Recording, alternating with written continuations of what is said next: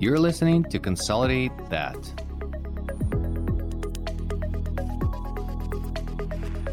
Ukraine is my motherland. It is now under a savage attack by Russia.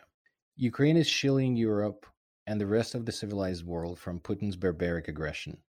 Ukrainians are brave and effectively fighting back. Let's help. Make a donation to Armed Forces of Ukraine. Link is in the show notes. #StandWithUkraine. Welcome back to Consolidate That. Ivan, it's good to see you again. I'm thinking last episode we recorded was on my birthday.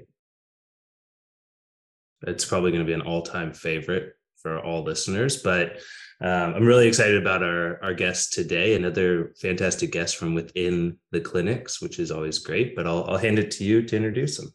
Well, I think we can top that by today's guest. So today we have my birthday's pretty good. We have one of the fabulous doctors in one of our clinics, a colleague of mine, a friend, Dr. Katie Roehrig. Dr. Katie Roehrig is a veterinarian who graduated from Virginia, Maryland Regional College of Veterinary Medicine in 2009. She has been working at Danville Family Vet since her graduation, but she has been part of the team since high school. Dr. Roehrig is passionate about helping animals and providing the best care possible to her patients. Outside of work, Dr. Roehrig enjoys spending time outdoors with her husband, Will, and their two dogs, Tilly and Birdie. She is an avid horse rider, and her favorite hobby is showing American Paint Horse Association ranch riding with her horse Hook. Dr. Roehrig's dedication to her profession and love for animals make her a valued member of the veterinary community. Katie, welcome to the show. Thank you for finding the time. Well, thanks for inviting us. I'm excited about this. Never done a podcast before, but everybody says it's going to be okay. And I agree. I don't know if I can top a birthday experience, but I'll try. We'll do our best. One cool thing about your experience with Danville Animal Hospital, which actually I think we're repeating that again with a new veterinarian starting, is that it looks like our leader there, Dr. Jeff Smith, is truly growing his own talent. So he's growing from sort of working in the hospital. So what did you do before you went to vet school at Danville Animal Hospital? Sure. So I actually started working as a kennel attendant when I was the week before I turned 16, and I worked all through afternoons and weekends in high school and college breaks, and very fortunate to have Dr. Smith as my mentor all throughout. And Danville's a small town, and when I was in high school and college, I said, not coming home. I fell in love with Blacksburg, and I was going to stay in Blacksburg, but God had other plans and brought us back home. And I'm very happy to be back home. That's amazing. And he is a truly amazing leader. The whole team there, we just visited a couple of weeks ago, and it was an incredible experience. And so it was great to see. And I love that you went the whole kind of profession through all the roles. That's what I repeated in Canada. I started from kennel attendant and a janitor, and then transitioned to technician, and then went to vet school. Exactly. So, yeah. I mean, I think it's very valuable to understand all of the roles in the hospital. Kind of, you can put yourself in everybody's shoes, and they can't say, well, you've never done this, because I definitely have. The only role I haven't actually done is reception work. I prefer to stay away from that if possible, but I'll grab the phone and make appointments if needed some days. It's not my favorite, but I'll certainly get that done. Yeah, I was a receptionist in vet school. So because I was 2 years to arrive to Canada, I still had a stronger accent than now, and English wasn't my best part. So being a receptionist and everybody making fun of me was a good experience. Sure. I could just imagine that. It's like, no, we're busy. Like, being Ukrainian, going Ukrainian on everybody. Show up when I say. Yeah, one day someone called and said that they were bringing in Blue Heron that was injured into the vet school, and then I paged radiology department, because when they're injured or dead, I don't remember which one was it, but they take an X-ray just to see if it was shot, because it's protected bird. Yeah. Okay. But I just heard the blue, so I paged the radiology and I said there's a blue jay coming in, and they're gonna bring in. So the radiology department sent this big picture on the print to the printer, which I was responsible for. Printer was next to me, and it says on it, Ivan, this is Blue Heron, not Blue Jay. So Anyway, they constantly make fun of me. But I want to talk today about your experience through all of those positions, because it's quite unique. And then your understanding of compassion fatigue and burnout in the hospital.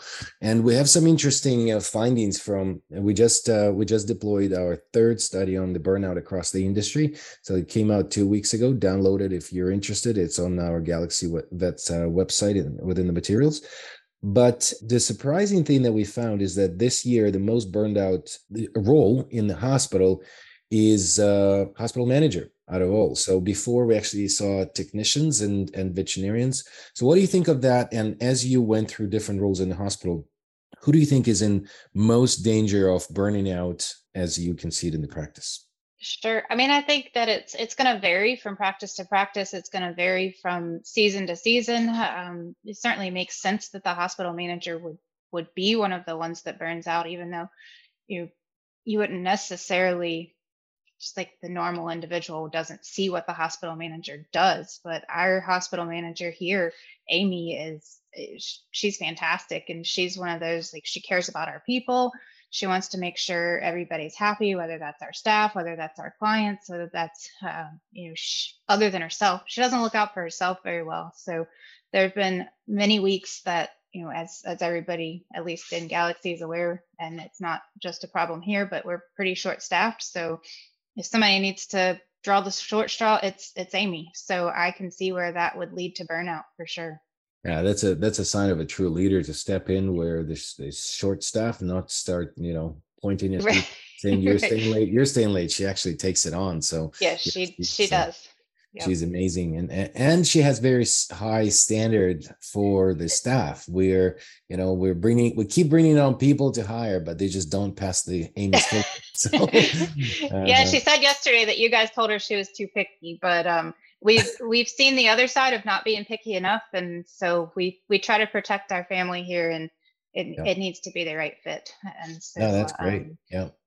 So in the environment that you are in Danville, I mean, I've seen you guys operate. You are at the highest capacity to what you have as a team, and definitely could use a couple more people in different roles. At the same time, I get the vibe from you that you look happy, and unless you really hide it well, it looks like you can really separate work and personal life.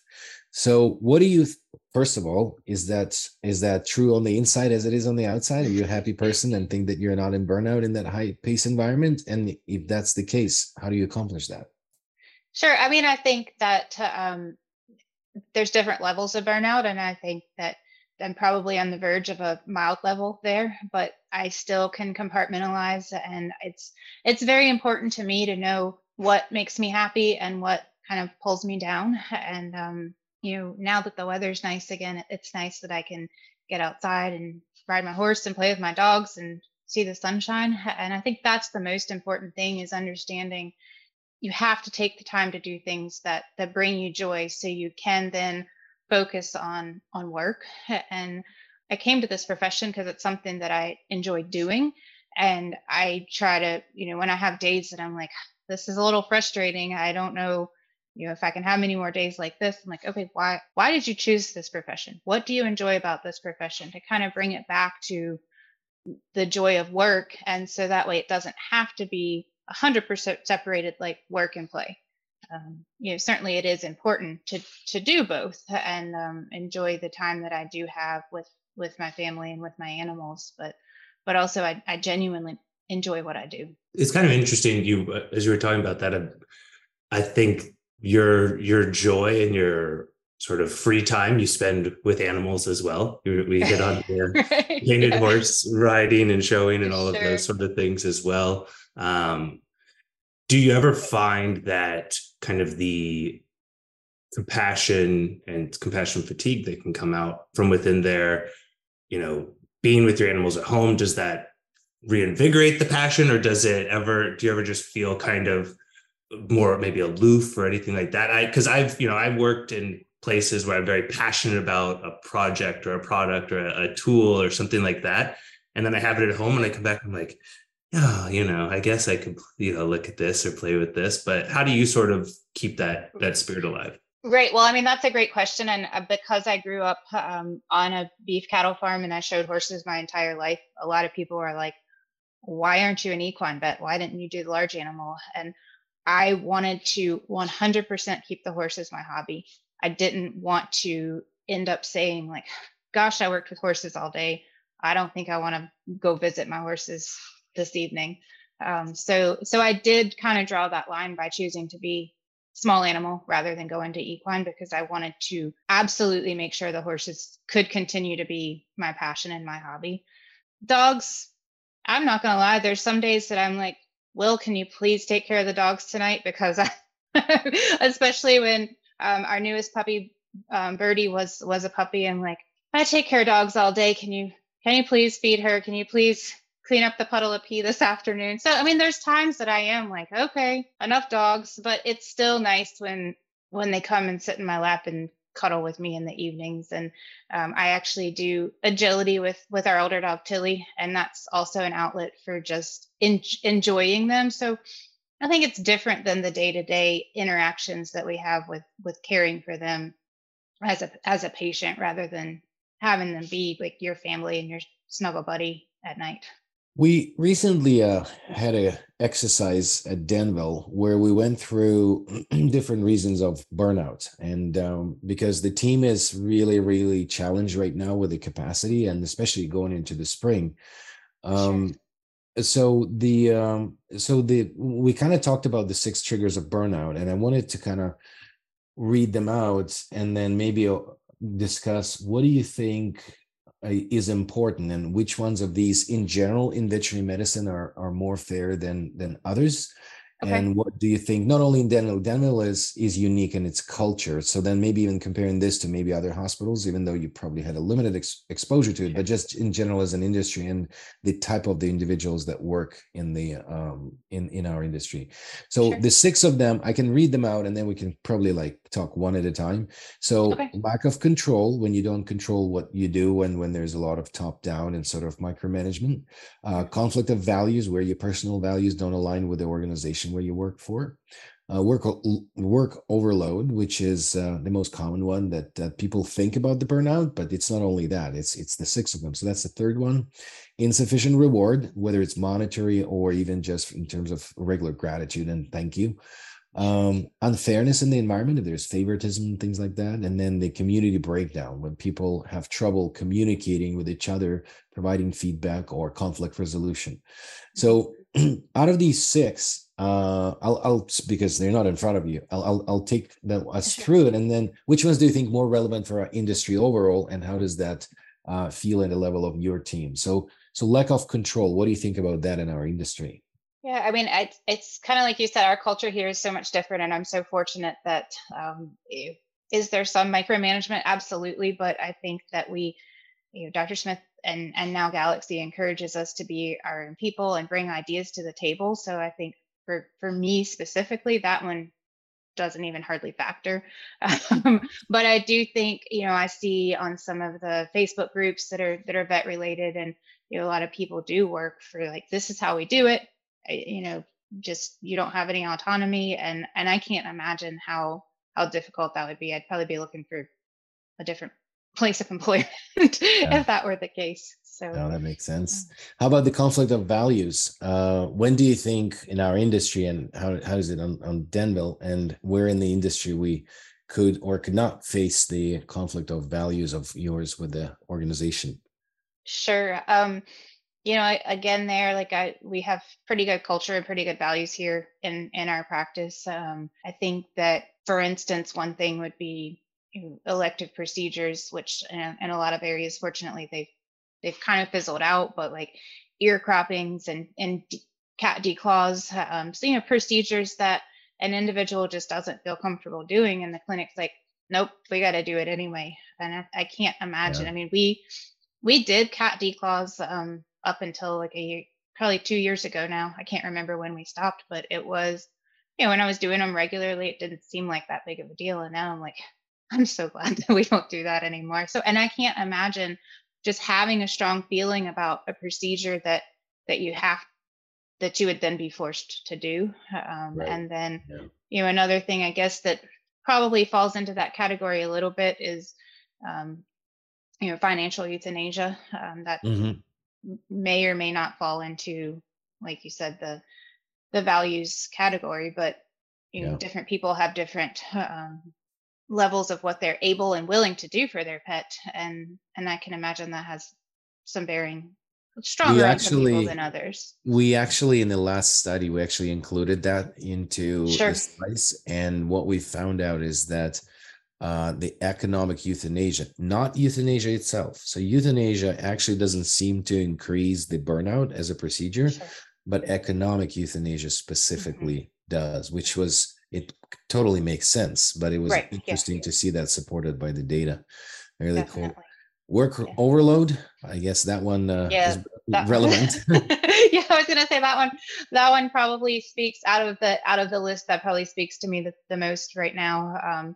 And I think we've done over the last year and a half. We've kind of tried to manage that a little bit better, manage our clients' expectations. The way we do our schedule is a 2-column staggering schedule for each doctor, and we've gotten to the point that both of our columns were full, and then our third walk-in column was getting full most days as well, and it just we weren't providing the quality care that the patients deserved. All of our staff was completely wrung out at the end of the day.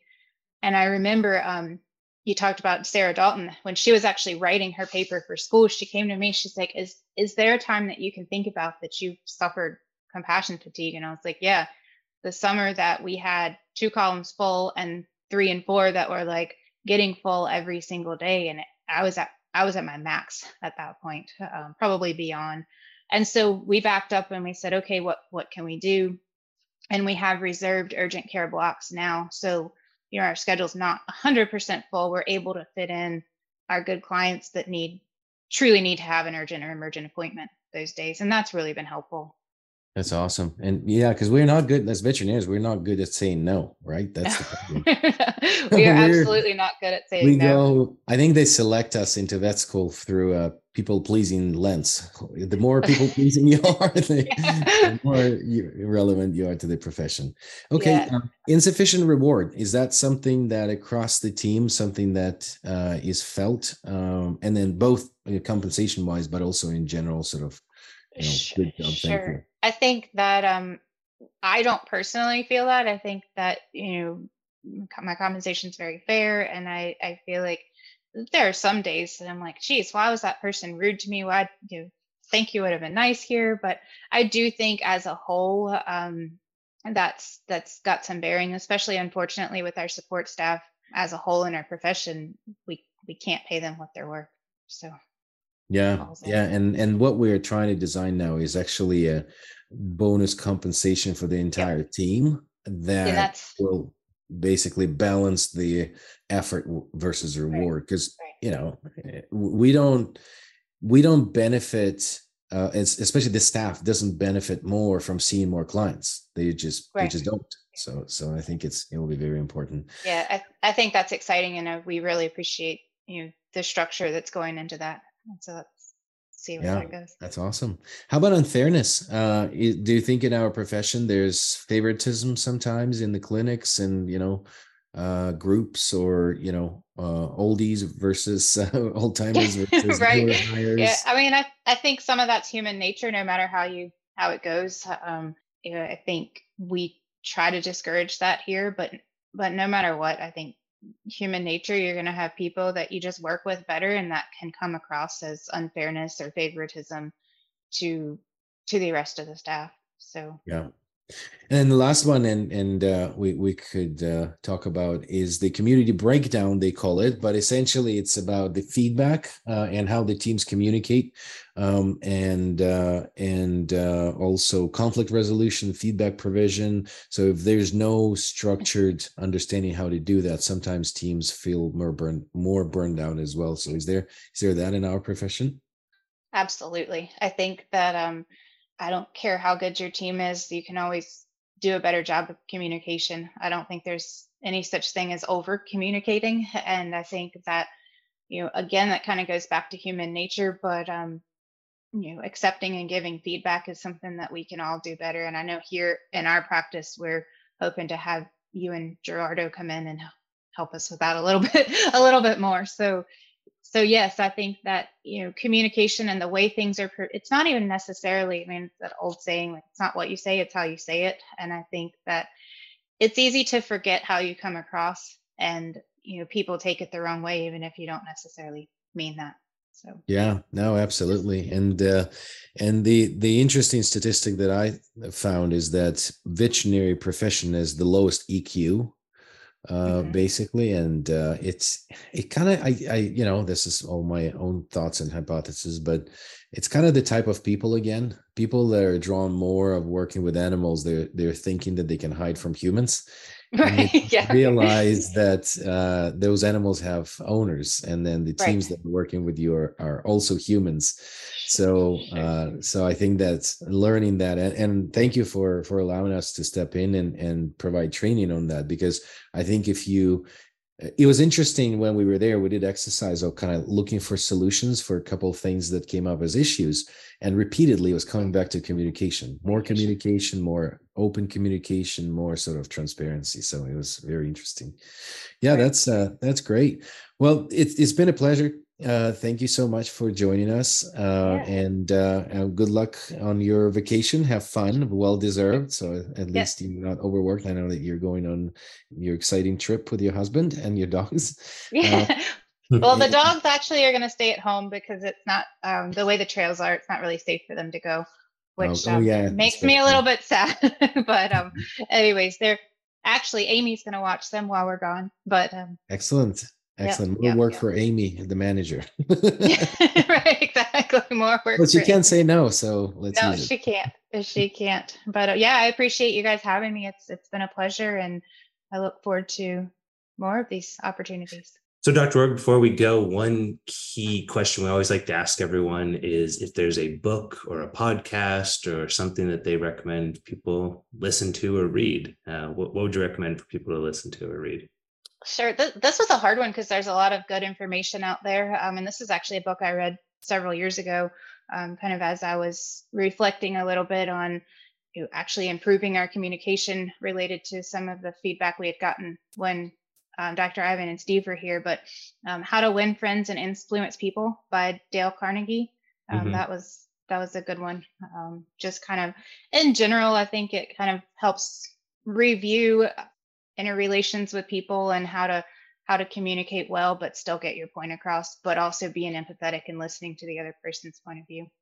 Yeah, it's an oldie but a goodie. It's absolutely. A cool book too, because I read that. It was assigned by work to me many. Oh, really? Yeah. 10 years ago. Sure. Read it, and it's nice. The title makes it seem like a multi-level marketing book almost, something crazy. Yeah. But it is a really genuine way. So that's a cool thing, and probably really neat for people in the industry to read. So again, thank you so much for joining us. This was awesome, and always love talking with the folks on the ground, and look forward to having you back again soon. Sure. Thank you so much. Y'all have a great day. Thanks, Dr. Rorig. Thank you. Thank you so much for listening to Consolidate That. If you want to hear our new episodes, please find us on any podcast platform. Also, you can learn more about us on our website at galaxyvets.com.